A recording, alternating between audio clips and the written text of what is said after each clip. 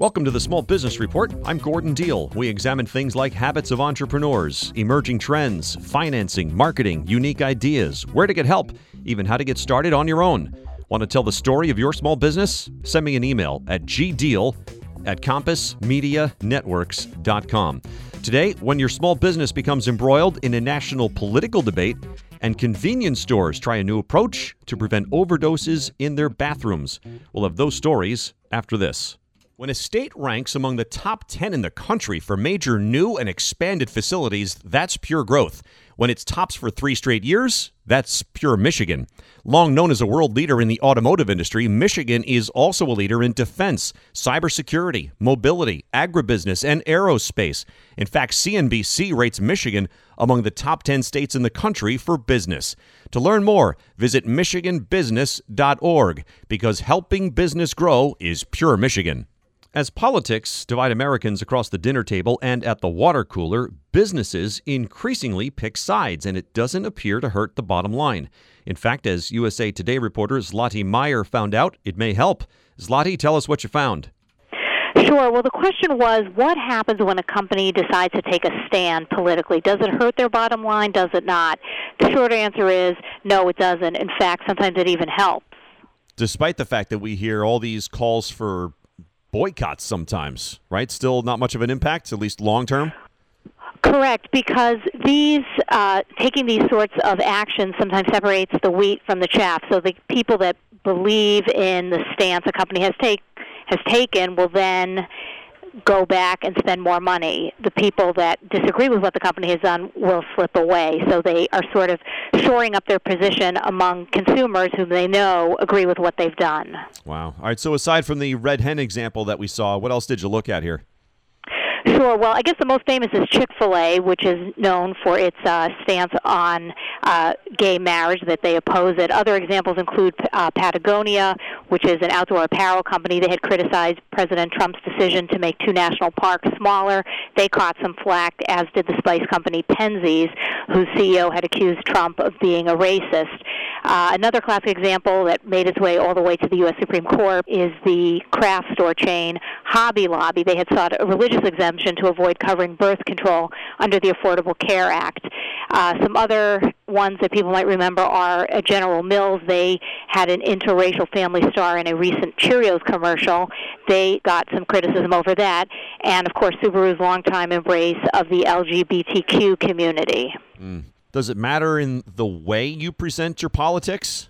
It really doesn't. Most of these companies know who their consumer is. They know what they want and don't want to hear, and they position themselves accordingly. And I'm curious, too, any feel for like what percentage of people actually care about what a company's politics are? We searched high and low for numbers like that, as well as those figures broken down by political affiliation. We've not been able to find them.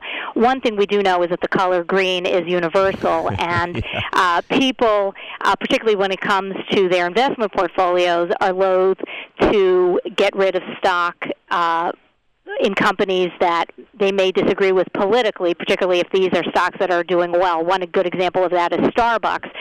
Their now former executive chairman and CEO, Howard Schultz, is known for sort of liberal leading politics, and some on the conservative side of the debate have disagreed with him. But the question remains, how many actually have dumped their well-performing Starbucks stock as a result? Wow. We're speaking with Zlati Meyer, business reporter at USA Today. She's written a piece entitled Trump versus Red Hen, What's the Cost When Business Becomes Personal? Also, I know there was a quote in your story from, wasn't it like a coffee shop nearby the Red Hen in Lexington, Virginia? What are they saying? Sure. Well, they were a little bit concerned about what it means for the reputation of the community. They don't want to come across as divisive. They want to be known as neighborly, but they know that it is important for people to express their thoughts in this politically divided country that we're in now. This is a fairly new thing with companies' politics being exposed? It is not. It is not. I guess one classic example takes us back to the 60s, 70s, and 80s, which was the companies who had to decide whether or not they would sell their goods in South Africa, which at the time was racked by apartheid. Wow. Very good. What else jumped out at you as you were pulling this together? Anything else you want to throw in? Well, I guess the final thought was that even though there's red states, there are blue states, at the end of the day, it really comes down to everybody loving green, and they want their own companies to do well. They want their stock portfolios to do well. Thanks, Lottie. That is Lottie Meyer, USA Today reporter. And latest attempt to curb drug use in convenience store bathrooms, colored bulbs casting a blue glow. This is where people who inject heroin and other drugs have been seeking the relative privacy of the stalls to shoot up. The blue lights are meant to discourage people from using drugs in store bathrooms by making it more difficult for them to see their veins. ABC News says it's an idea that's been around for years but is getting a fresh look as a result of the nation's opioid epidemic. Turkey Hill Minute Markets, a 260-store chain based in Lancaster, PA, is one of two convenience store chains and a supermarket chain field testing the blue bulbs. Many public health experts oppose the practice, saying blue lights make people more likely to hurt themselves and stigmatize those addicted. But store owners say they have to do something. In Luzerne County, where Turkey Hill has installed blue lights at a store, the coroner there said people have died from overdoses in the public bathrooms of fast food restaurants, big box stores, and other retailers.